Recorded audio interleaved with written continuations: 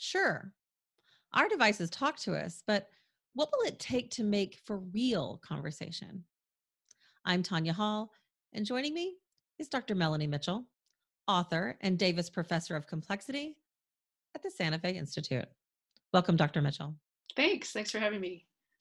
All right, so I know this is a fairly new role for you, but how did a professor of complexity come about? Santa Fe Institute has been around since 1984, so it's been around for a while. And it's an institute that studies complexity across nature and technology and society. But they decided that they wanted to get some longer term faculty who came from, say, universities or other academic institutions to come for longer periods of time. And one of their donors, a trustee named Elizabeth Davis, donated the funds to set up this professorship. So I have a year position here at the Institute on leave from my academic job. And it's what a professor of complexity does. I'm still trying to figure it out. Well, I'm sure you will. So let me dive into this. What is the state of the art today regarding machine generated written and verbal communication? The state of the art is programs that learn from huge amounts of written text, especially scraped from the web. And the way that they learn is that they are given a partial sentence and they're asked to predict the next word. Like if I said, what did you eat this morning for?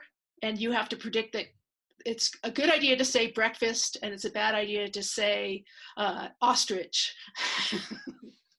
And these systems learn from being given this prediction task. These are called language models. And after they've learned, they're able now to generate text. So if I now give them a little prompt of a sentence or two, they can continue that sentence on for many paragraphs and sound extremely coherent. So there's a well-known system called GPT-2 that probably many of your listeners have heard of, developed by OpenAI company that is remarkable in its ability to generate coherent sounding text. So let's talk about that. In fact, you've written about OpenAI and GPT-2. Summarize for us, if you will, what GPT-2 is and tell us what you've learned from the project so far.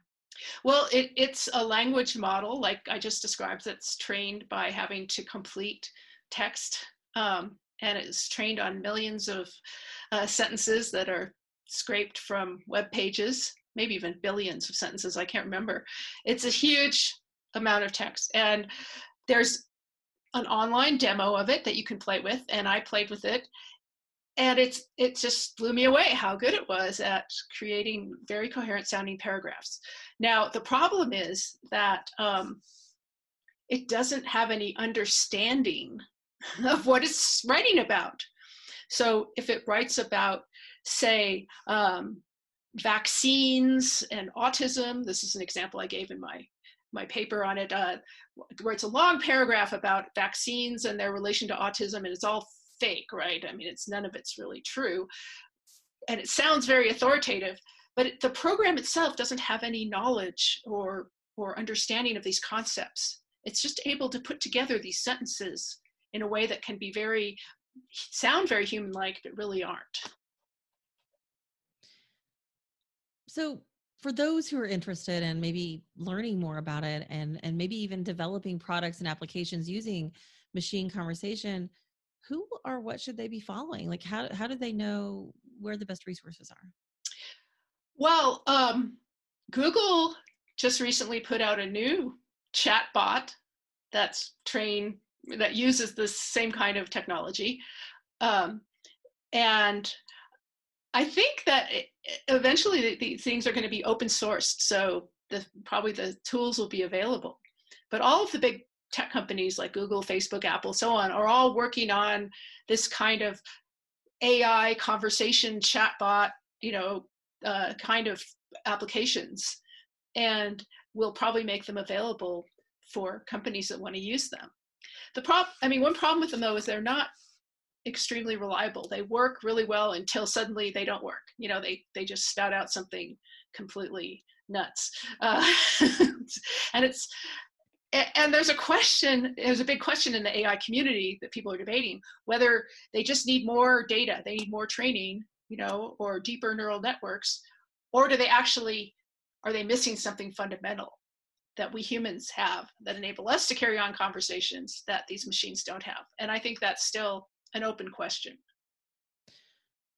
Where can somebody find your latest book, Artificial Intelligence, A Guide for Thinking Humans? I think you can find it at Amazon and any other site that normally sells books online, or you might even find it in your local bookstore or your local library. Yes, I still love the library. I encourage you to go to any of those places to read it. And I would be thrilled to have as many people read it as possible, even if they're just getting it from the library.